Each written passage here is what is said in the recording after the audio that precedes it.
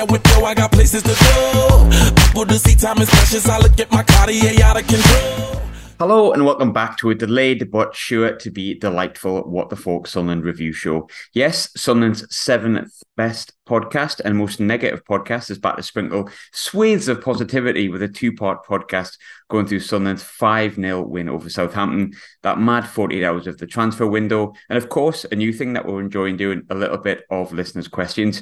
We've got a full house because, of course, we won 5-0, so everyone wanted to join, despite the fact that they had a busy nights last night, shall we say. But first and foremost, in no particular order, is Laura Wood's best mate, Brad Sharp. Brad, how are you? You okay? Yes, mate. This has literally been the best weekend of my life.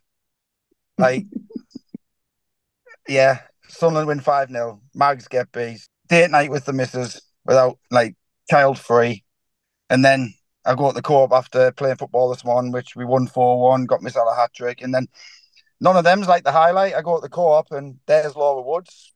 She gives us a little kiss on the right cheek, which even after a game of footy, I still haven't washed. And I never, ever will. The best weekend of my life. And debating it in this, Brad. No, just leave it. Joining me second of all is Ross Black. Ross, you've met no celebrities this weekend, to my knowledge. But how are you doing? Are you all right? Yeah, I'm good. I didn't meet any celebrities, unfortunately. I don't live in high places like Bradley does. So, yeah, but yesterday was absolutely mint, wasn't it? Aye, yeah. It's the short story long. No, long story short even. Dave, you've also joined as well. You always join. How are you doing? You okay? Yeah, very well, thanks, mate. Yeah, some of us are here, come rain, sleet, shine, 1-1 draws. You know, not just 5-0 wins. Set of bastards. There's a bit of Edmund for you. Have we drew 1-1 this season, Dave? I don't know. I'm just talking historically. We've definitely drawn 1-1 in our history. Oh yes, 100% we have.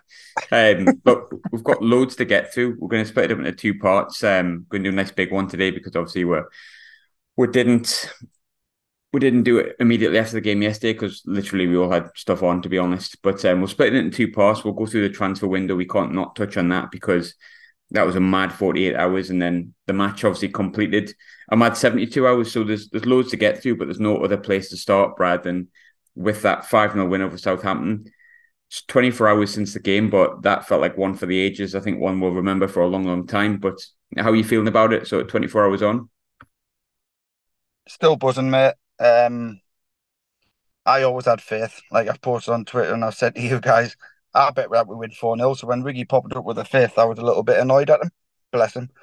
But yeah, it was just probably one of the best performances I've seen from a Sunderland side since we've came to the Championship, particularly the midfield. Because before the game, I was a little bit apprehensive when they had Willie Smallbone, what a name, in the centre of midfield because he absolutely dictated the game against us against Stoke. But we just did not give them a sniff. And I thought was really the thing that impressed me most is I couldn't tell who was playing further forward at times, Dak or Job, because when they were trying to play out from the back, they were second guessing because it was either one of them that was going on the press at first. It was never the same one. And I think that confused the absolute life out of them and it enabled us to press that 10, 15 yards higher than we usually do. But I think that it set the tone that the first 2 goals in 6 minutes, I think everyone on the ground, like Tony Mowbray touched on, had bad memories, shall we say, of Burnley last year. Have we scored a bit too early against a team that's well fancied? But we just didn't sit back. We just didn't. I mean, they came back into it a little bit, but I just thought it was outstanding. People talk about a man of the match. I literally couldn't pick one. Yeah, you say Echo was outstanding, but for me, it was just a complete performance from the whole team. Not just the 11, the lads that came on. Pritchard, just absolutely class. Jefferson Bennett thinking that he was on Strictly Come Dancing. It was just, yeah. I mean, from minute 1 to the last minute, to a man, absolutely faultless in my opinion. Yeah, hard to disagree. And honestly, there's going to be no negatives in this performance. I know we'd like to pick out one, even when we've won just for balance, but there can't be. Ross, like I say, we're 24 hours over actually from the result. So feels like cloud nine. How are you feeling about it? Yeah, buzzing. I thought that like I was going into the game, I was quite nervous. I think everybody in the crowd was as well because we thought we don't know what to expect here. It's a well fancy team, a team that dominates the ball. We don't have a striker ready to play yet, although we now have strikers. But overall, it was amazing to watch. I thought, but being so unhappy and really wanting to leave, Jack Clark looked really happy and enjoyed his day out, didn't he, on that wing? Uh, Abdullah Barr's best performance in a Sunderland shirt by far. Finally showing what everybody says they say on the training ground every week. And I'm gonna be honest, I thought Bradley, Dack, and Job, just the way it's been mentioned there, how the press just set the tone for how everybody followed. Dan Neil followed. Ekwa won everything, centre mid, and 2 clean sheets in a row. Happy days. Yeah, 100%. Dave, I know you're going to say the same as everyone else has said, but I'll give you the opportunity to enjoy the 5-0 win. How are you feeling about it? Yeah, brilliant. I was up at my local football club. We had our first game of the season, and it was on in the bar. So being this far down south and having about 30 people watching me revel in dismantling Southampton, to say the very least, was lovely. I did have a weird feeling that we do all right yesterday because we just play better against expansive football teams. We are quite clinical and we are quite ruthless. I suppose people are being worried about that right-hand side with Patrick Roberts missing. But yeah, fair play to the young lad for stepping up and absolutely smashing it. Just like Brad said, like Ross has said, certain little bits of attention to detail setting the tone. I was absolutely fuming. 18 seconds in, I looked up at the clock and we've gone from an attacking third to giving away a corner. And I'm like, are we joking? What kind of day is this going to be? And then by 55 seconds, we'd scored. So that ball in from Tri Hume was delicious, to say the very least. Absolutely buzzing. Sorry, I don't sound as though I'm buzzing. I'll get me enthusiasm out. Yeah, absolutely fantastic. Can't wait for the impending 1-0 defeat after the international break. Didn't say that. We get told off for being negative again. I think you're right though. Like you said, you don't sound very buzzing, but I think it was just a very contenting win. I think if that's the right way to say it, it was just a really nice game to watch from Sunderland perspective. And Brad, I think Jack Clark said in his interview after the game, I'm sure it was Jack Clark, he said that they felt like, the performances have been there, but that the results probably haven't in the opening weeks of the season. And that today, i.e. yesterday, was one of those days where everything sort of clicked that they've been doing on the training ground. But for you, why did things go so well for Sunderland yesterday? Because there's just no negatives from yesterday whatsoever. Effort, goals, fun moments, nice moments, team play, defending, clean sheet. Like, there's just so much that went right. But why do you think it went so well for Sunderland yesterday, Brad? When you touch on the Jack Clark interview, and I think it speaks volumes, because if you watch Pierre Ekwa's as well with the club's website, they both mentioned the same, that Mowbray, Dodsey had them prepared. They set them up in a way that, I don't know, like, do not let them play their game. And I mean, scoring 2 early goals, like Russell Martin said, the game plan goes out the window pretty much. But for me, I think it was just the transfer window's closed, and they all know that now they're staying at the club. They're all fighting for their place. And the likes of Barr, he knows how highly Tony Mowbray rates Patrick Roberts, so he needs to put a shift in to actually say, look, I've done nothing wrong to get dropped. And I think his play in the build up for the first goal in particular goes massively under the radar because he was excellent. But I think we've said it many times last season, Graham. I think the one team that this team have is they play with no fear. So they don't care if they're coming up against a team that's just came down from the Premier League with a lot of ex-Premier League players. They want to do their thing and they want to play their game. And I think that's credit to the coaching staff. They'll be telling them all the time how good they are, and they're playing on merit. And if something goes wrong, we've seen it. They don't sort of get their heads down. They just go again because they know that they are good footballers and they're a good team. And I think it sums up as well. Speaking of interviews, when you hear Pierre saying it's just like playing in the garden with my mates, they're all just a young group with a few experienced lads, and they just enjoy playing football. And this is their opportunity to showcase what they've always wanted to do. They've been in academies and maybe it's not broke into the first teams at their respective clubs, or they've broken and maybe just been left out. And this is now their chance to show, look, I can be a top end championship footballer, if not a Premier League footballer. And we're getting the benefit of that. And a lot of credit has to go. I know you'll touch on it later. The recruitment team, for one, for picking these players, but Mowbray for standing by them as well. Like you said, we've played well the first few games. We haven't got the results on the whole, but we haven't changed how we're going to play. And I think Mowbray's drilled in to say one of these days something is going to go really, really right. And yesterday was that day. And I think the international break's now coming at the wrong time for us, because then boys will have a hell of a lot of confidence. But then, like Ross said, we've got two strikers who came in on deadline day, and it's sort of like we've just scored 5 goals. Who do you leave out now? And Roberts to come back, who do you leave out for him?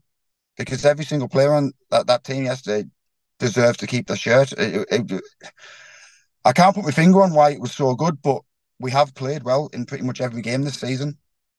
And yeah, I think a lot of the credit is to the coaching staff. And I know he got a lot of stick because he stood in as a caretaker manager a couple of times. It didn't quite work. It seems like Dodgy's got a lot of respect from the players, like a lot of respect, and they listen to him. So yeah, it was just excellent.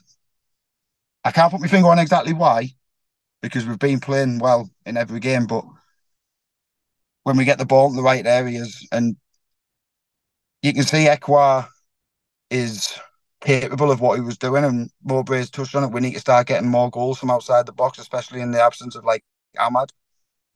He's not frightened to have a shot, and that's paid off. He's had 2 excellent strikes at goal yesterday and 2 brilliant goals. The second one was phenomenal. They just play with no fear. They're not scared. If they have a shot and it goes 30, 40 feet over the bar, they'll do it again and again. And when it comes off, we get a result like we did yesterday. Yeah, it's hard to disagree with a lot of that. I do think they play with no fear, and we're obviously going to get into later on in the pod the thoughts on the transfer window, because I know I necessarily haven't been all that positive about the way the transfer window was, but it's like I love when the shut us up like they did yesterday, because ultimately it benefits Sunderland. And I think anyone who does a podcast, or anyone who does, any fan that shares an opinion online, whether they've got a podcast or not, to be honest, if they're sharing that opinion, it's because they care about Sunderland. And I think ultimately, if that opinion is, I'm worried, I feel concerned, feel a bit negative about X, Y, or Z, and then the team go and win 5-0 and kind of shut you up for the weekend, it's the best way to be a fan. You want to be shut up. You want, all the worries and the concerns and the negativities to be blown out the water. I know me personally, I'm completely comfortable with being wrong, and if that's benefiting Sunderland, but it's almost impossible not to have opinions on every single game. And at the minute, mine's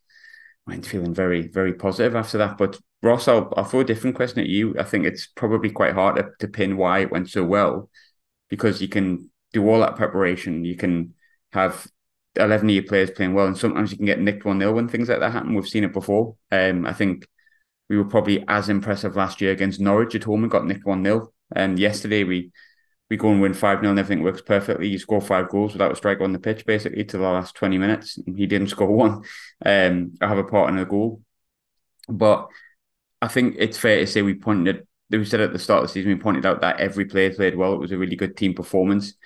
I'm not going to ask you to pick out one player because I think it's too hard, but I'm going to ask you to pick out 3. Who were your three standouts yesterday? And then I'll throw this into you, Dave. You just come in after Ross there.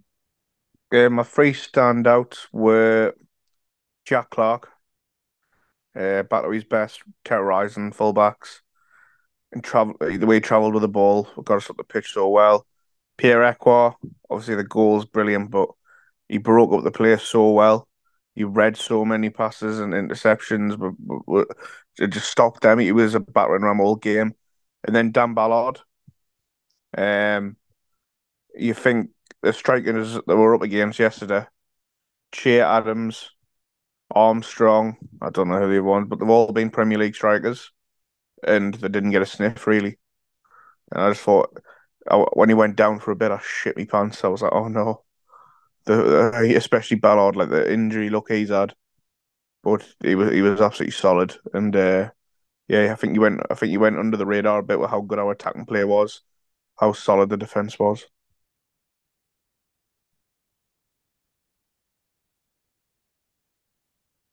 Dave, what about you? Aye, Dave, you got to take yourself off mute, mate. Yeah, I've got to take myself off mute, boys. Yeah, I was. I'm not editing that. Letting show everyone how much of an idiot dinosaur you are. Well, I am a dinosaur, and also it'll just make people think the podcast's ended. It's just like, Ross, that's it. They're not saying bye now. And the crowd cheered.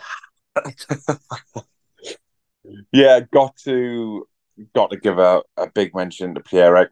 He's definitely in my top three. I think I'd probably go Tri-Hugh. I thought the cross for the first goal was fantastic. And then because he'd been a bit quieter previously and hasn't played that much, I'd probably go Abdullah Ba. That's my three. Again, you could pick all 11 of them, couldn't you? It was absolutely fantastic. I think Anthony Patterson's grown in stature every game.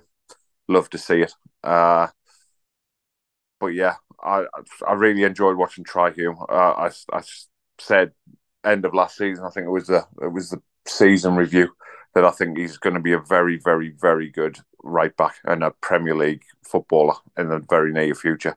And games like that yesterday won't dispel that belief for me at all, I don't think.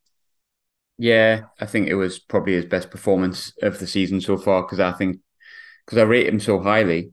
I think he's been a bit under the weather. He's not unwell.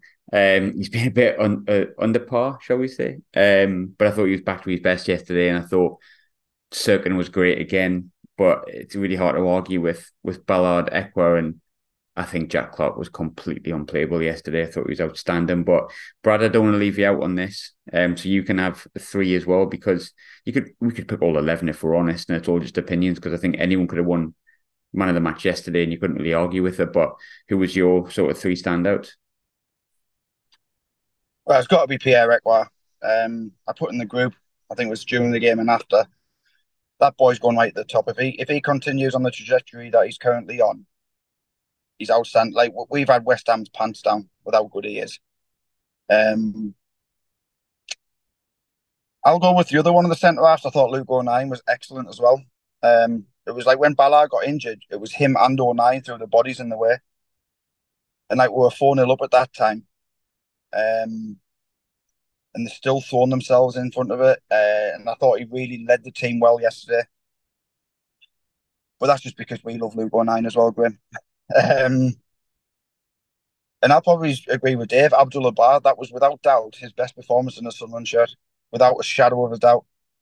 And I felt sorry for him the last 5 minutes before he came off, because the ball was in play for quite a while, and you could see he was dead on his feet, and then he got set down the right-hand side, and he had nothing left.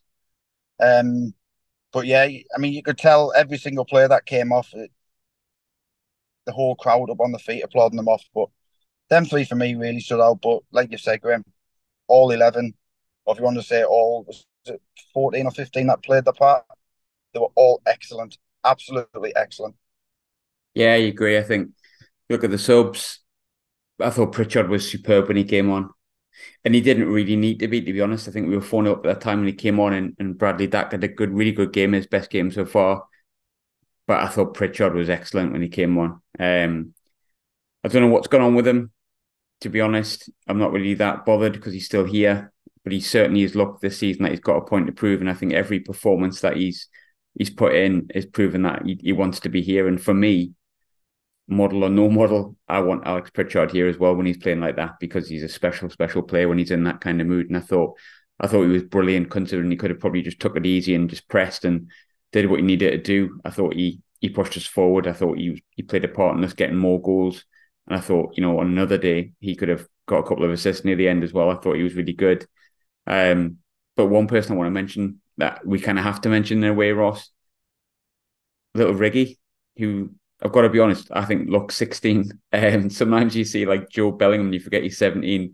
For me, Riggy just looks like a small child, which is what he is, playing football for Sunderland. But his first league goal, he's second of the season. It's really nice to see how buzzing he was. He took it well. And we said before, how much of a part can he play this season? And we said we think he can play quite a big part. And there's his first real contribution in the league, Ross. But how nice was it just to see that moment for him? Just to see him get off the mark. Yeah, it was brilliant. I think the whole lead up to the goal as well, for Dewey becoming a fidget spinner, that was fantastic. And objectively funny as well. It was amazing. The crowd loved it as well. Like, if it really felt like a moment, like, because we were just taking the piss out of a really good side, and it was the young lads off the bench getting the chance to show what they're about. But it was a brilliant delivery by Bennett as well once he actually put it in. And for Rig, like, he's not the tallest, but that's some leap on him, mind, wasn't it? And everybody was giving the Southampton keeper a bit of stick, but he actually gets quite a lot of power on it.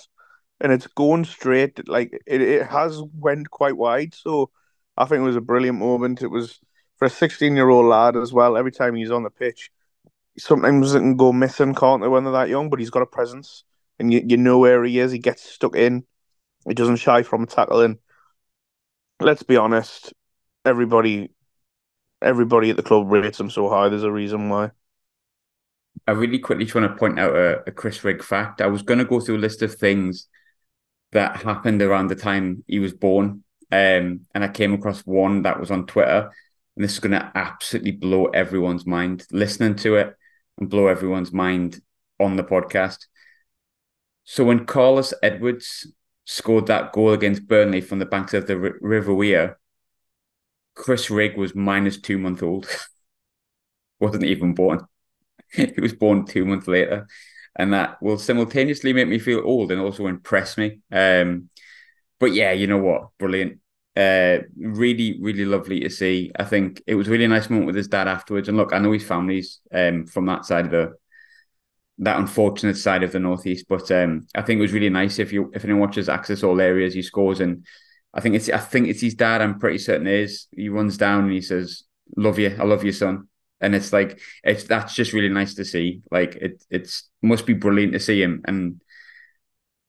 score, and it's his second of the season if we're honest, because he obviously scored against Crewe. But I think the boy's got a really big future. I hope it's with us, and I'm sure the start of it definitely will be. But brilliant to see him to get it, because he'll always remember that, and he'll always remember that his first big moment in football was at the Stadium Light against a really good side and a really big win, and I think he deserved that. I think he deserved that for his improvement since he's been in and around the first team squad since like January. But Dave, I'll come on to you next, because I think we discussed a little bit about Abdullah Bar. We've mentioned him a little bit here already about how we weren't too sure whether Bar was a winger. In fact, we were pretty certain he wasn't. We thought we'd rather see him in the number 10. We were a little bit concerned that maybe he hadn't progressed as much over the sort of year that he'd been here, and we're starting to see, is that a concern? He was tremendous yesterday. You and Brad have picked him out as one of the best three. I think you probably getting my three as well, to be completely honest. I think he was excellent. I just thought his passing was right. His energy was excellent. I did feel sorry for him at the end, like Brad said before, because he was absolutely knackered. Like he's blown out of his arse. And I think that's probably close to the longest he's played in a Sunderland shirt. But particularly good, I thought, Abdullah Bar. We discussed that poor performance he had last week, but how much confidence is that going to give him, Dave? The display he had yesterday and the assist that he got as well. Yeah, absolutely massive. I think one thing about the recruitment with us is we go for a personality as well as a skill set, and I think they all want to express themselves They all want to play attractive football. They're really buying into it. The club, the scouts, the players themselves when they arrive, and I guess it's a bit like Southampton, isn't it? They're going to be up there. They're going to be around there. The budget that they've got, the squad that they've got, it's phenomenal. Take nothing away from them, and every now and again it's going to go wrong for them because you just have freak results in football. It's not very often that you go and do an invincible season or anything like that, no matter how big your budget is, no matter how good you are. And it's the same with the kids that we've got there. I think me and Brad said it a couple of weeks ago. Job seems to be having a good game, then a quiet game, then a good game. And if they're 26, 27 and in their prime, as some people might say it within football, you possibly expect a level of consistency. But maybe we need to have a bit of a football and thought process behind it and realise that these kids are exactly that, kids. And they will eventually develop a consistency and a 7 out of 10 performance every week. At the minute, we seem to have a 9 out of 10 performance, and then it might drop down to a 6. There's definitely something there. He's magic on the ball, isn't he? But at that age, in the standard of football that we're playing against, like I say, that Southampton team are no mugs. They are definitely not mugs. Smallbone absolutely tore us a new one last season, playing for Stoke. And we've done an absolute job on them just by doing things at the right time. And Brad again alluded to the fact of the coaches and how we've set up, and it's brilliant to see. The confidence that's going to take, and all you want now, stupid international break, isn't it? You don't want that international break. You'd love them all to crack on Tuesday night or Wednesday night or the following Saturday or Sunday, and see how Bar gets on again. Let's hope he has one of them great. But there's definitely something there. We wouldn't have bought him otherwise, especially with this new model that we've got. But it's fantastic to see.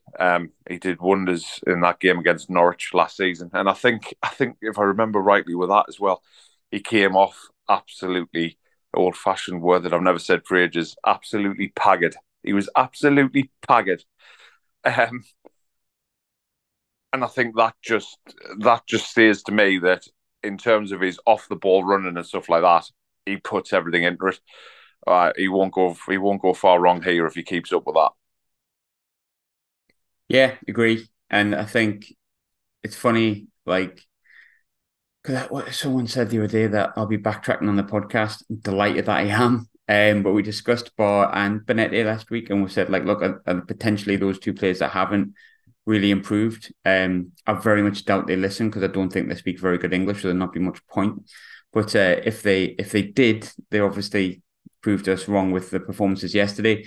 Brad, another player that we've probably seen glimpses of, but not enough of, and he hasn't played enough first team football. And when we thought he might have got the chance, he's picked up like niggling injuries, but it was only a cameo, and we've talked about it already a little bit. But Spinny Dewey yesterday looked good in his little cameo, and I think the fact that that's going to get replayed everywhere, and people are going to be talking about Dewey and Benetti, and there's even a little chant going on just now about Benetti and spinning around and all that kind of stuff, dead or alive. But that's ultimately going to be really good for both of them, isn't it? The fact that Abdullah Bar and Jewison are going to be able to look at the highlights and their analysis from this week and go, actually, I made a real positive impact against a really good team in a really good performance, and I can add to this. And I think confidence, especially in young boys, is massive. But how big can that be for those two, Brad? Yeah, it could be massive. I mean, Dewey had a moment last year, didn't he? But at Watford when he scored and then didn't really get a good one in the side. But if he keeps coming on and putting on performances like that, sooner or later his chance is going to come. It is going to come, because you've got to think as well. As much as, I mean, it's a bit harsh because Jack Clark's in that position and you don't really drop him. But Clark played every minute pretty much of every game last year. But Mowbray talks a lot about needing the squad rotation, so his chances are going to come this year. And if he puts in performances like that when he comes on, he's got to be saying to the manager, like, am I going to get a chance from the start now? I mean, we'll talk about his little spins. I think 2 of the 3 were a bit unnecessary, but it makes it even better. But I mean, you talk about the cross as well. You've got to remember when you came on against Coventry last year when we were 2-0 down, he put a very similar ball into Ahmad. So he is capable of putting them in. And once we get a striker in there, and we need to change the game up depending on who we're playing, rather than having to play and then cut inside with the inverted wingers, there's every chance where he'll be put out on the left-hand side and just say, hey, get down there and ping them balls in like you have been when you've been coming on. Because it does give us a different option then, rather than just flipping Roberts and Stewart. I swore. Roberts and Clark. Rather than just flipping them on the other side to do it, we can change personnel to do it. And Dewey's he's got it in the locker there. But yeah, it was just I'm struggling to think of any more positives about that game, because when he came on, like you said about Pritchard, they could have just seen the game out, but they wanted more. They wanted to make an impact at 4-0, and that speaks volumes of them. I don't know how good his English is now, because I think all Mowbray used to say to him is get the ball and run. And that seems like what he is doing, but putting a few little spins in there as well. But yeah, even before that, if you take that out, there was a couple of times he was knocking the ball long down the line. And there was one particular way he tried to take on their right back, just knocked it about 30 yards in front and had a foot race, and we won a throw in a dangerous position from it.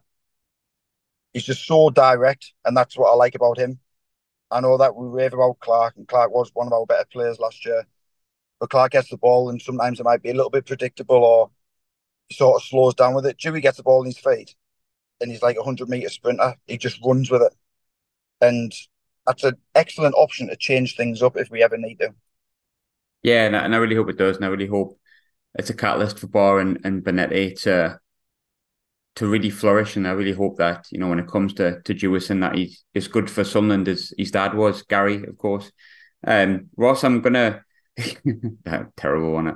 Ross, we're going to go into a two-parter. We're going to go talk about the transfer window, but I want to leave just this little last question with you before we move on to the transfer window. Jack Clark has been, shall we say, chased by Burnley. 7 million bid for his left leg they began with, and they started bidding for his right foot. Eventually they didn't get him, but there's been a lot of noise around him on a serious note. His celebration yesterday, does that send out a message, or are we reading too far into it because we're obsessed football fans that look far too deep into everybody's body language? I'd say his interview with Sky was more telling about how he said he's been enjoying playing here and how much the gaffer and Doddsy have been putting faith in the young lads. And I think that says it all. He's at a place now where he's been given an opportunity for a consistent time in the starting 11 where he can just go and express himself and develop. And I feel like the Burnley offer was embarrassing on it, let's be honest. You compare the other fees that were going around for wingers like Alex Scott as well, 20-odd million, Jesus Christ. But yeah, he wasn't going to go this summer, I don't think. I think it was always in the plan if he does go, it'll be next year because his value will be even higher. But as long as he keeps performing for Sunderland, I feel like it was like Brad mentioned it earlier about the transfer window being shut. I think that will help us as a team because everyone can just stick to the way they are. You know what I mean? There's no other distractions. Everything that needs to be done is going to be done on the training pitch and on the pitch on a match day, and that suits us to a T. Right, we're going to go into a second part. I'm going to have, I don't know, I might do a death metal intro. I don't know, haven't decided yet. There will be a small interlude, and then we're going to go into that mad 48 hours of the transfer window that left me, I don't know what situation I was in, but I wasn't in the best headspace because it was absolutely balmy, and I'm sure I wasn't the only one. But we're going to dissect it a little bit. If you want to sort of tune in, we're also going to go through the listener questions. And we'll cover for another half an hour because you deserve an hour-long podcast this weekend, lads and lasses.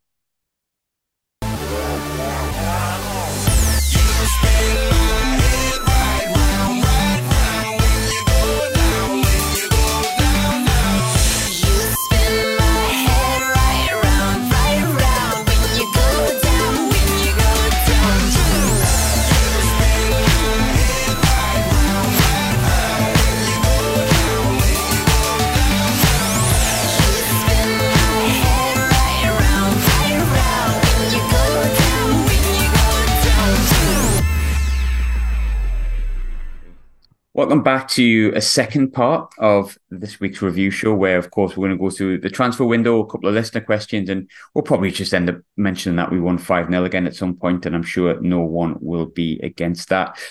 Transfer window, then.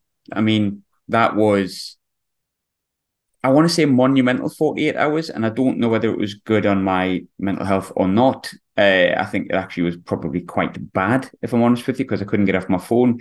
I was meant to be enjoying myself in Monte Carlo, which I'll never, ever, ever say again. But I was on the Sun Lounger and I literally ran my battery down from 85% to about 13 before I had to check out and get on my flight. So it was an absolutely hectic 48 hours, to be completely honest with you. And I think I'm going to come to you first, Ross, with a little bit of an overview of the transfer window. Looking back at those 48 hours, or 72 hours if you prefer, I've never known anything like it, and I don't mean that in a positive or a negative way. I mean, it was just hectic.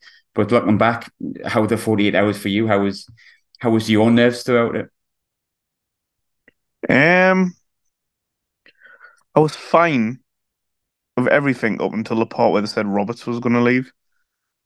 And then I was like, no, fucking no way. We can't let Roberts go. Like that would be the straw that brought the camel's back, I think. And I feel like from the moment we found out that he actually wasn't going to go, and I'm glad the club stood strong. We're like, no, nowhere near our valuation. He's one of our best players. We're not letting him go for that cheap. That it seemed to smooth over, and the players who left, the likes of Bart, Gooch, Embleton, I don't think we're going to play a big part this season, if I'm honest, from what we've seen so far and what we know about the way things are with the contract situation with Gooch especially, and Bart wanted to be away, what we know. So, yeah, I think I'm glad Roberts stayed, because I think if Roberts had left, it would have been different. But the additions we brought in as well, 2 strikers, a right back who can play anywhere across the back as well, very highly rated, and a midfielder who can play on both wings as well as in the 10. I would prefer one more centre midfielder, I think. And I think I'm sure reports today that we actually agreed a fee for someone in South America, but it fell through due to the way their rights are with players. So like somebody had like a third party right to it, which obviously we can't agree with. So we did have, and I know we went for the lad from Fenerbahce. I don't know what his name was. I do know, but I just totally forgot it. We were linked with Buckley, who went to Sheffield Wednesday from Blackburn. So I think we did try and get one, but the deal just wasn't right. So, yeah, I think overall, if you look at the window now, with positions wise, we've got nearly 2 for everyone apart from centre midfield. So I'm quite content. I'm just worried if Ekwa and Neil get injured, then I think we'll be in trouble before Matete and Evans are back. But until then, I think we're quite stocked and we've got a lot of attacking options now. Yeah, fingers crossed it doesn't happen, and we should. I would have preferred an experienced head in the middle of. I think I said Adam Forshaw as an example last week because of the links to him, but someone like that would have been fab. But before we go into kind of individuals and stuff like that, Brad, I don't think I've ever really come across a 48 hours that was something that would just. I think off the top of my head, out of players that were linked to go away and actually went or stayed as it was, with some of them you had Ross Stewart, Patrick Roberts, Dan Neil, Ekwa. I seen a link with Serkin, Gooch, Bart, Pritchard. It felt like just everyone was like linked with a move away, and we were linked with about 7 or 8. And I think Crespo is the player you were mentioning before, I think Ross, and obviously the boys that we brought in. But I've never known a 48 hours like it, and I've got to be honest, I think the majority of us went into some kind of like perma crisis where we didn't really know what to make of it. But I was definitely guilty of that 100%. But Brad, what did you make of that 48 hours of just, I don't know. I mean, people talk about the Roy Keane transfer window, don't they? But that was just players coming in. And I think Quinny referred to it at the time as though coming out like pups. But this was just links to everything everywhere. So how did you handle it? How was that for you? I think the only way to describe it was absolute mayhem. I didn't think a transfer window could be topped from Wee Philly trying to find the parent store. But this one did top it. It was like 1 minute, and it wasn't just the players linked to go. It was 1 minute Ross Stewart had failed a medical, the next minute he hadn't, and it was just insane. But when you've named all them players who were linked to go, the club have stood firm if any bids came in, and we've kept every single player that were key to how we played last year or are playing currently and are key to the squad. Look, Lyndon Gooch, he's brilliant to have as a squad player around the place, but how much game time was he actually going to have with everyone fit? He was literally just going to be there as backup, really. And is like if you take the sentimental value out of it, it does suit all parties for him to move on. I think how old is he? 28-ish. He needs to be playing every single week.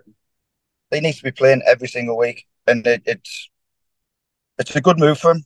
It is a very good move for him. Look, he's played under the bald fella before, and he knows that Alex Neil will use him. Alex Neil loved Lyndon Gooch, so I wish him well.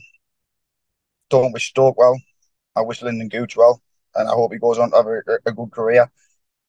But like you said, Danny Bart's gone. We know he wasn't going to be playing. Embo, I think that's a great loan move because, I mean, we've said it, he is capable and he's very good with both feet. But how much game time was he going to get coming back from that injury in the current team? He wasn't going to get a lot.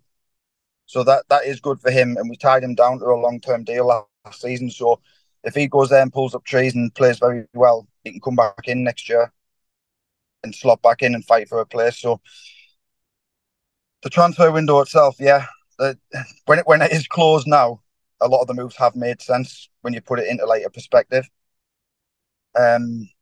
Getting £10 million for Ross Stewart. I mean, he's in the last year of his deal. Barely kicked the ball last season. When he did, look, he's outstanding. He's probably my favourite striker that we've had since Jermaine Defoe. And that's not saying a lot. We haven't really been blessed with them, but he wasn't going to sign a new deal, and we managed to get £10 million. And I don't even think we've spent half of that on getting the players in.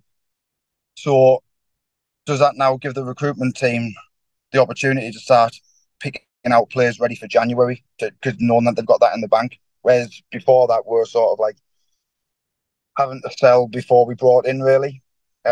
So going forward, it has put me mind at ease that the recruitment team's going to get it right. But that 48 hours, mate. I mean, I retweeted saying I've revised my prediction from 3rd to 21st. I'll have to retweet again after this Laura Woods thing's calmed down a little bit because I'm quite enjoying it. I'll have to retweet again saying I'll revise my prediction back to 3rd because I think me and Ross have probably been the biggest advocates of the recruitment team getting things right, but we're allowed a little bit of criticism. I know you and Dave have been quite vocal about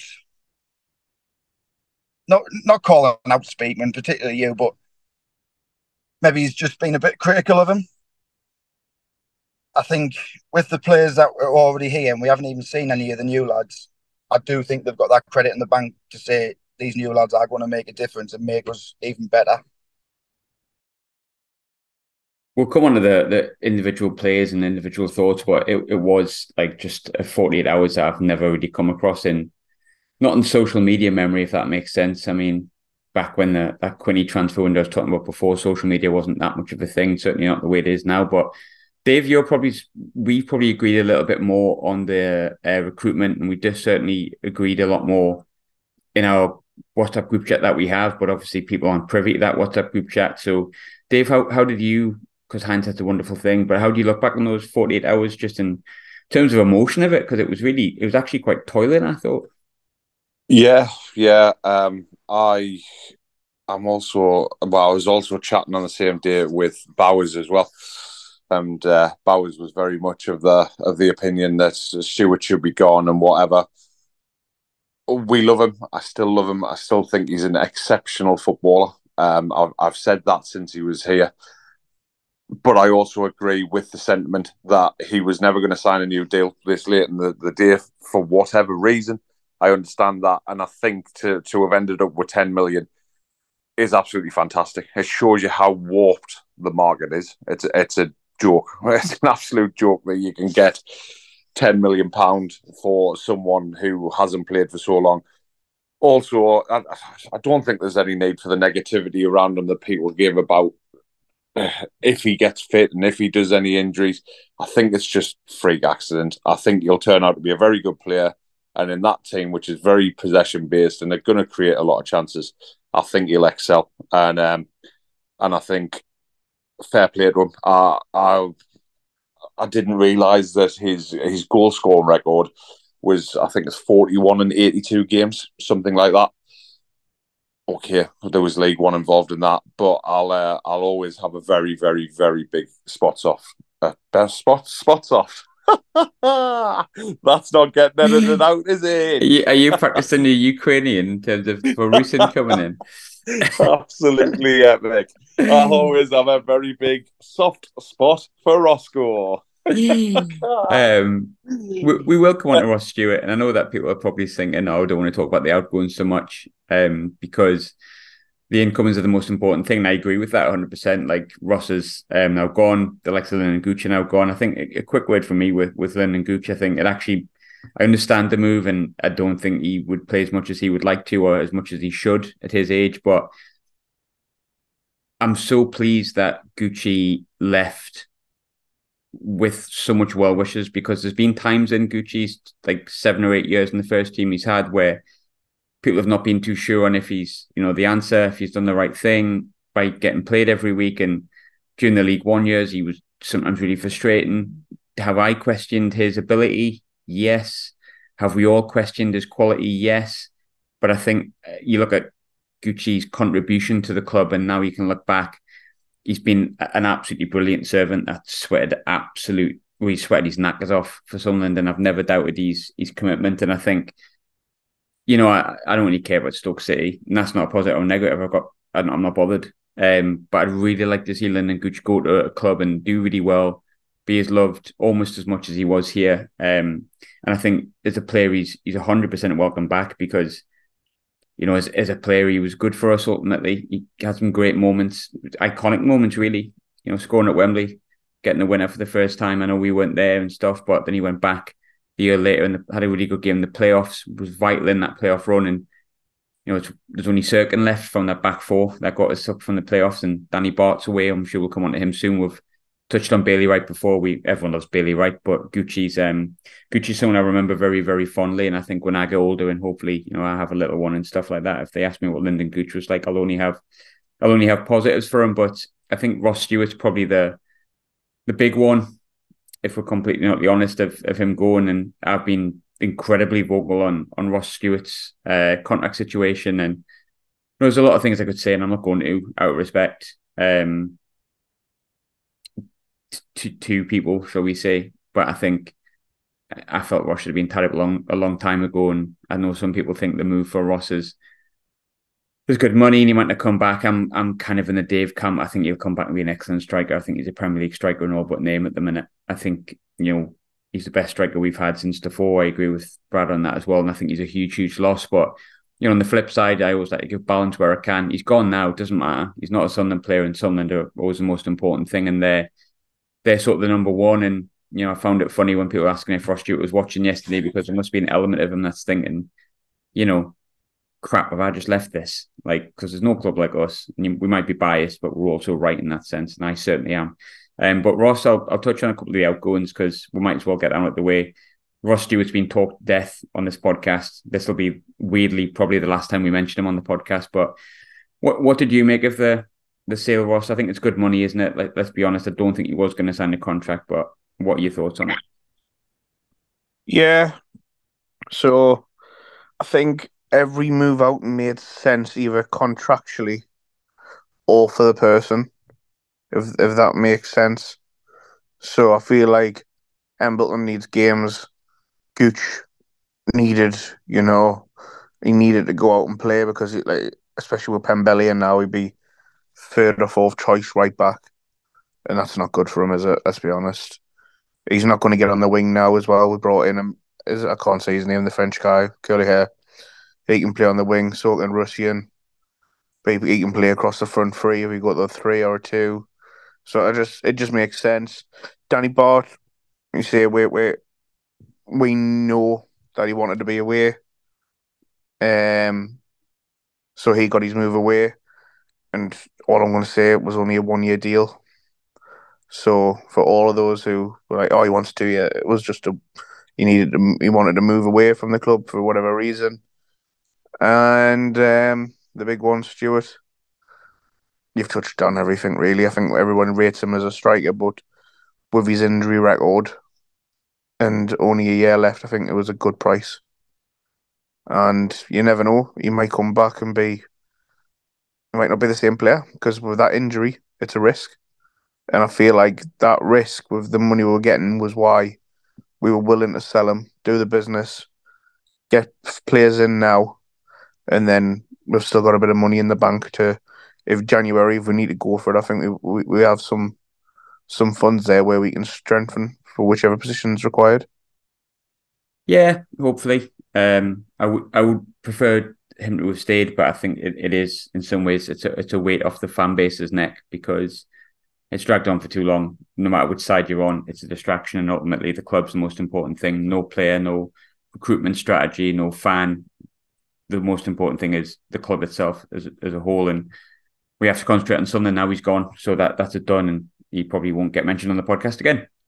Brad, I know you've got to be away, mate, because you've got I believe, a candlelit dinner with Laura Woods. So we will go into a couple of the incomings. We confirmed 4 signings on deadline day. We've spoke about needing a striker for about 50 years. Last week's was massively about strikers, as much as we try to get away from it. We weren't the only podcast to discuss it. But we've now got 2. Mason Burstow comes in as a 18, 19-year-old, really highly rated young kid that I think has been linked to AC Milan, and I think Bayern Munich's had scouts to watch him as well. And then we've got wise men say Rusin. 2 strikers that came in. We've been adamant we needed them for weeks on end. How content are you with the striking options now, including Hamir in that as well? Yeah, I am quite content. You've got to think, but is it best so? He has played men's football in England, albeit League One. So we're just picking them from an academy with an unknown. Rusin's he's not a bad goal record, actually, in senior football, albeit that's in Ukraine, but that's been going on over there. But he has got something about him, and we've chased him for a while, so there must be something there with him. But you also need to remember that, like, we're still developing Hamir, but this Myenders came in very highly rated as well, and Mowbray keeps mentioning him. And so come back from the international break, potentially we could have 4 strikers to pick from. And I think that's ideal with how we play, especially because at the minute it's going to be 1 striker, and you'd imagine it's going to be Rusin. But if you want to switch to a 2, you can maybe put one of the other ones in there, and then we can start using these 2 young lads who we've had since the start of the window. We can start sort of giving them the last 15, 20 minutes instead of pinning all of our hopes on them. Which, to be fair, I know he hasn't been great in the season, but pre-season he scored a few goals and he has got something about him. But it was unfair pinning our hopes on him and having him as the only striker when we started the season. So now we can bed them in like we have been with the rest of the young lads that we've brought in over the time that we've had this recruitment model, and give them 15 minutes here, 20 minutes there. Use them in the 23s more often than not, because there's no risk of them being burnt out as quickly. So I am very content. It's 4 strikers. Yes, it's pretty much 4 unknowns, really. But for the lad from Chelsea to be linked with AC Milan, he's got to have something about him. Was to chase Rusin all summer and then part with, is it around €2.5 million we paid for him? Or it could go up to that. So they are spending money on him. I'm quite looking forward to it. I am really looking forward to it, because we're going to have a striker. We're going to have a striker in the box, and it's not going to be. We've got the 2 big lads who is Hamir and Mayenda, but we've also got 2 lads who seem like they are ball players and they play anywhere across the front. They've been in the 2 or 3 or just by themselves. So let's see. But at this moment in time, I'm very content with it, because you've got to remember last season we played pretty much, I'd say 75% of it without a striker. So the fact that we've got 4 now to pick from, I'm quite looking forward to it. Yeah, and I mean, I haven't really seen my ender yet, and I don't want to put pressure on him here or my ender. But they could be really good. Hopefully they are. And if they're not, there's not massive amount of pressure on them to get 15 goals a season. And Rusin's 24, which I think is a really good age. It's a good age to be at. But I wanted to chat to you a little bit about Mason Burstow, Ross, because Mason Burstow. I haven't seen much of him, but I do have friends that support Charlton. I do have friends that support Chelsea, and they both rate him really highly. I know he's been looked at by Bayern Munich as well as AC Milan, which I think speaks absolute volumes. But what have you made of the striking options, and in particular Mason Burstow's sign? I think it's one that suits the model totally. It's a move that probably shows how well respected we are for lowering best young talents after Ahmad last season as well. Chelsea sending their number one prospect striker wise. But like you say, it's been an unconventional route for Burstow as well because he came through the ranks of Charlton and he got, like you say, broke in the League One team and then got picked up by Chelsea. And Chelsea have then kept him in the 23s and developed him in the 23s for the past 2 seasons. So he's then coming back into men's football. So they feel like, obviously, seeing he was a raw diamond in a way, they wanted to get him up to speed technically, I think, is what they said. And then he's played pre-season for Chelsea. And I weirdly watched him against Dortmund pre-season when he scored because it was one of them games that was on at like 4 o'clock in the morning and I was up watching it. So, yeah, he's, like I say, it was just a small sample size, but he's physical, but he is good with his feet. He's raw, but I feel like that's why we're getting him. If he was a Mowbray said, we're not going to get anyone who's polished and ready-made because we haven't got the funds to do that. And it's the same for every position. Look at Ekwa when he first signed, as raw as you can get. Now he's looking like the polished centre field. I think as a fan base, same with him here, like who I thought actually was really unlucky not to score yesterday. Bazuma was terrible. And then the one-on-one made himself look like a bloody a cat. But he was making the runs and his link-up play was really good yesterday. So a bit more game time, a bit more patience. I think patience is the name, but at the same time they're going to get chances to score goals in the system. So let's hope they start coming. One outgoing that we did have as well, Dave, and we'll jump back to some other incomings in a minute, but was our player of the year last year, Danny Bart. I think we all collectively said the same thing when we seen Dan Ballard go down yesterday, like, oh no, ring Norwich. But he's gone, and I think there's a few rumours flying about that he had a trigger in his clothes. He played 50 games and all that kind of stuff. I don't know how far true it is. I think ultimately Danny Bart was leaving, and there's reasons probably behind that, whichever they may be. He was going to leave. He was the last player leaving the transfer window. He hasn't played this season. It's been Luke and it's been Dan Ballard. We've already touched on how good they were yesterday. Earlier in the pod, they were very good last week. We touched on that again as well.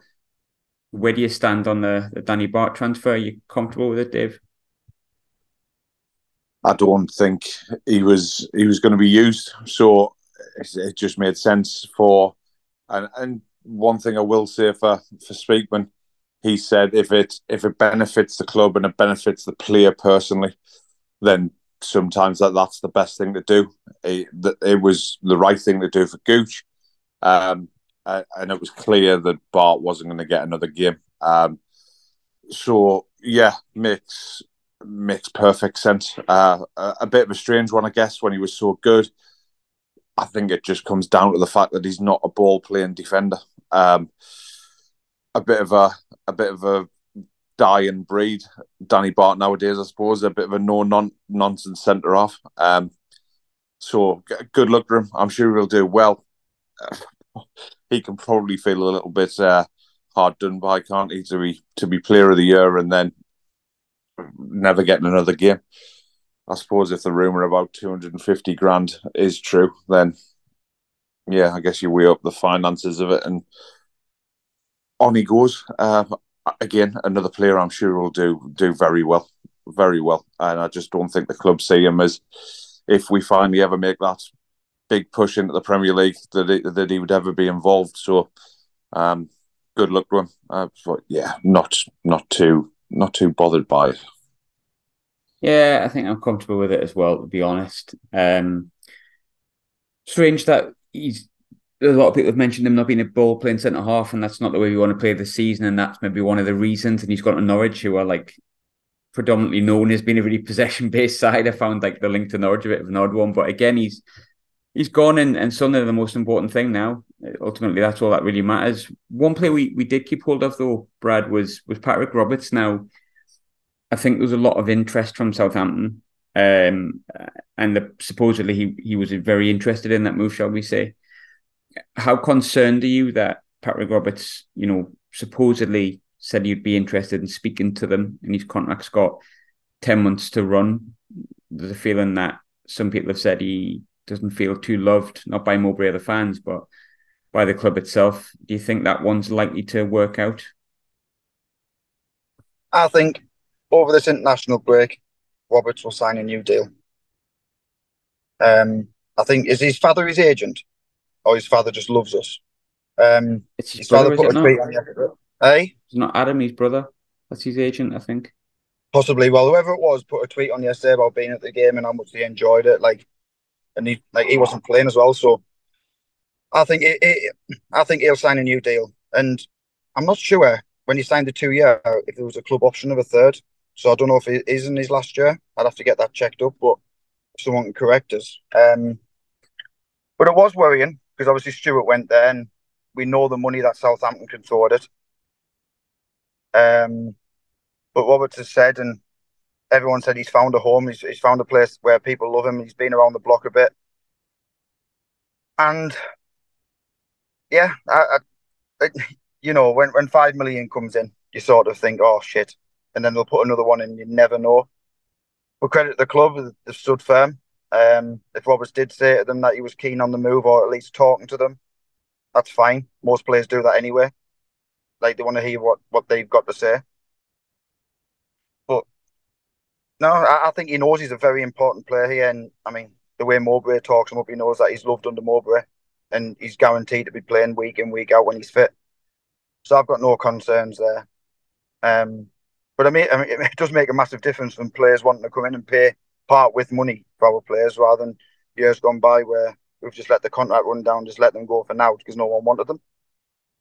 So it's a positive but a negative, because now we've seen if the club with this model, everyone's got a price, but they're standing firm and they know how important Patrick Roberts is. And ultimately, he stayed here and he will be a big part of us this season. Yeah, I hope so, because I really like Patrick Roberts. I think he's vitally important. But I think Sunderland ultimately, as much as we had all that worry about the players being linked, I mean, it was literally like every 2 minutes someone else was linked. But ultimately, we hung on to Clark, Roberts, Ekwa, who we know bids came in for.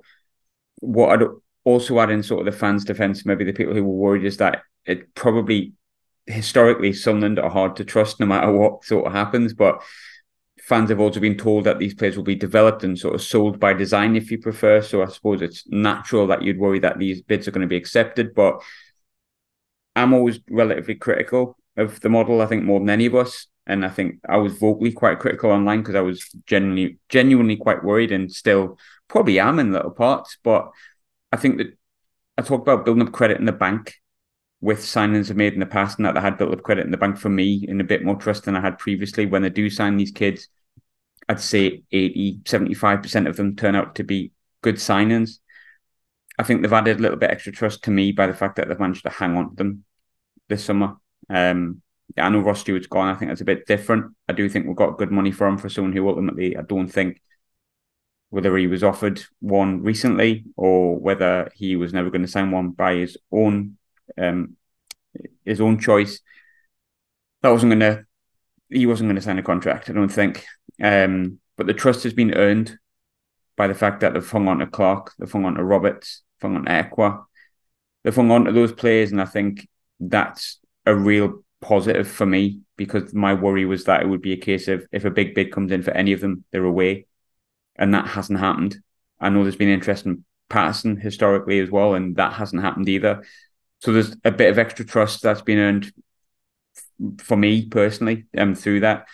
as much as it's, I suppose, me and other fans, it's understandable that to some degree they're worried that these players were going to go. But you know what, we talked a lot about outgoings and barely any of them happened outside of the ones we've kind of gone in depth with. So I'll come to you on this one, Ross.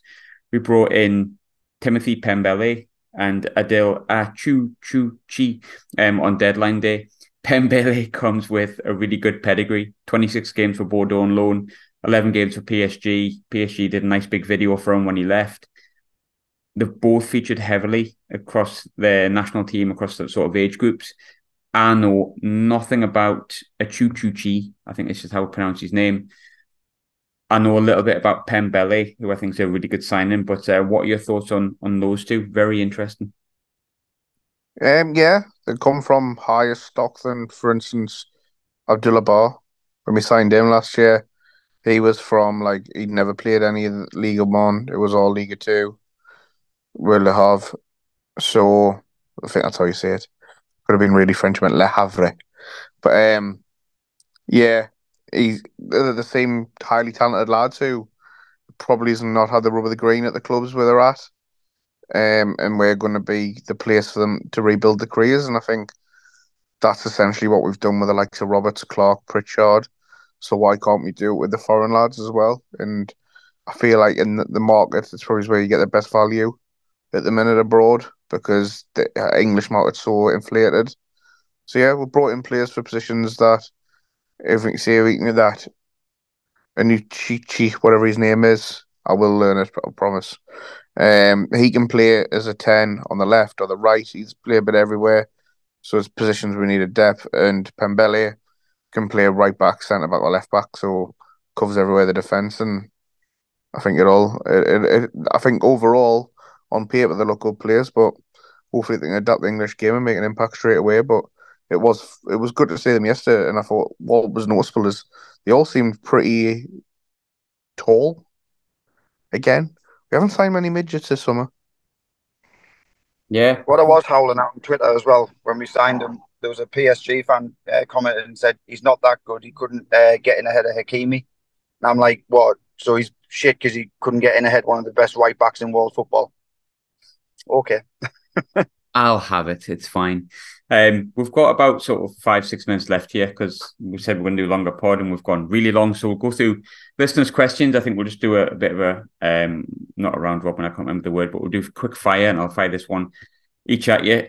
Jack, who last week said he had no questions and has again said this week, has actually sent in a question, which is actually a really good one. And I'm going to give this to you, Brad. One question. Why are Sunderland fans either ecstatic or down in the dumps? There's no in between. As we all know too well, Sunderland will do with Sunderland numerous times this season, so let's just enjoy the ride. So question for you, why are Sunderland fans always ecstatic or down in the dumps? Because we have never had, in my lifetime and probably beyond, a mediocre mid-table season where there's just nothing. It's either pushing for promotion or like having hope or fighting relegation. So we've always had the one where it's either one way or the other. It would be lovely to be in the middle and to have a season like that, but I think that's what it is. And it's I think as well, it's social media always heightens everything. So someone will have one opinion, but then they won't realise that the week before they had an opinion which was positive. So yeah, it is funny because it's more like we do the pods, it's reactionary and you react to what's going on there and then. But we've never had it where it's just been plain sailing. Throughout the season, transfer windows, ever. We've never had it where it's just been mediocre, like I don't know, like a Crystal Palace type team. We've never been that.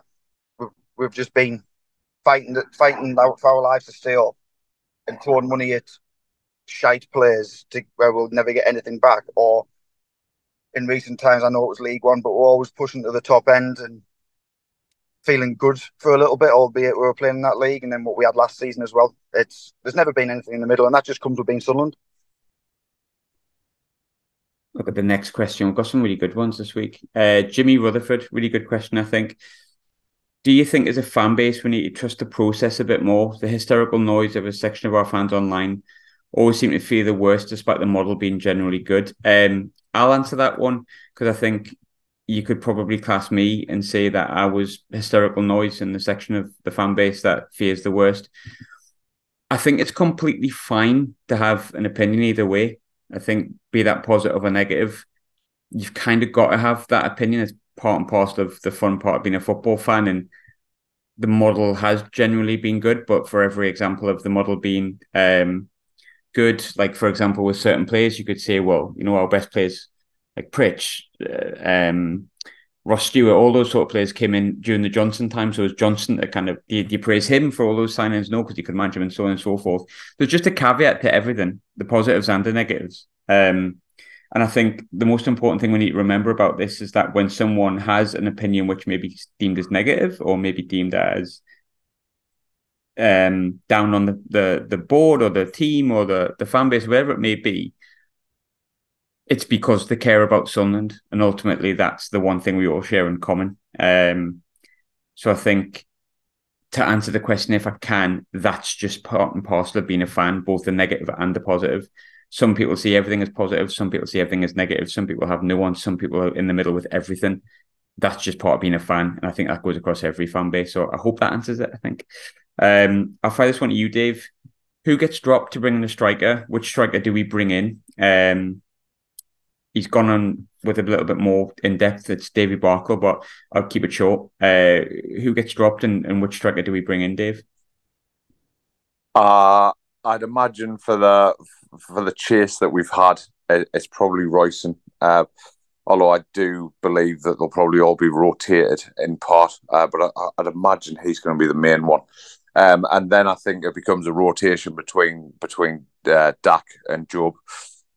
So that we don't get burnt out from Job, and let's say Bradley's it's hard to say he's in the twilight of his career at 29, but yeah, I think that's how that'll turn out, to be fair. But I'm excited, yeah, excited to see some of the new lads up front and see if we can actually work out how to play with a natural centre forward. It'll be it's something we haven't done for so long. So let's see how it turns out. But yeah, excited for that thing. Right, I'll give you this one here. We've only got like less than 2 minutes left here, but let's see what's a good one. I like this one from Peter. What do you define as a successful season? Better than last season. Will be successful. Matching or better in it. I know we said last year consolidation and then mid-table, we'll see how we get on. I would still say with the team we've got and like young lads and things like that, I'd still say top 10 is successful when you take a step back and assess everything. But to make it really successful and show that there's progress, it's got to be better than last year. Yeah, I think that's fair. I'd probably be happy with similar season to last season. I might even be happy with something a bit less. But there's loads of really good questions. If we haven't gone to it, I'm dead sorry. There's been absolutely tons, but we've literally just run out of time. But I hope you've enjoyed the longer pod. Thanks very much for joining me, Brad, Dave, Ross. Subscribe if you want. I know people have told me I should be saying that, so you can subscribe if you like. But ultimately, if you don't, just thanks for listening in, even if you thought it was shite and you hated it. Doesn't really matter. You stayed till the end. So Dave, Brad, thanks very much. Cheers, mate. Much appreciated. A pleasure, pal. Walk out the house with my swagger, hop in that window, I got places to go. People to see, time is precious, I look at my Cartier out of control. Just like my mind where I'm going, the women, the shorties know nothing but clothes. No stopping at my Pirelli's on, unlike my jewelry that's always on. I know the storm is coming, my pockets keep telling me it's gonna shower.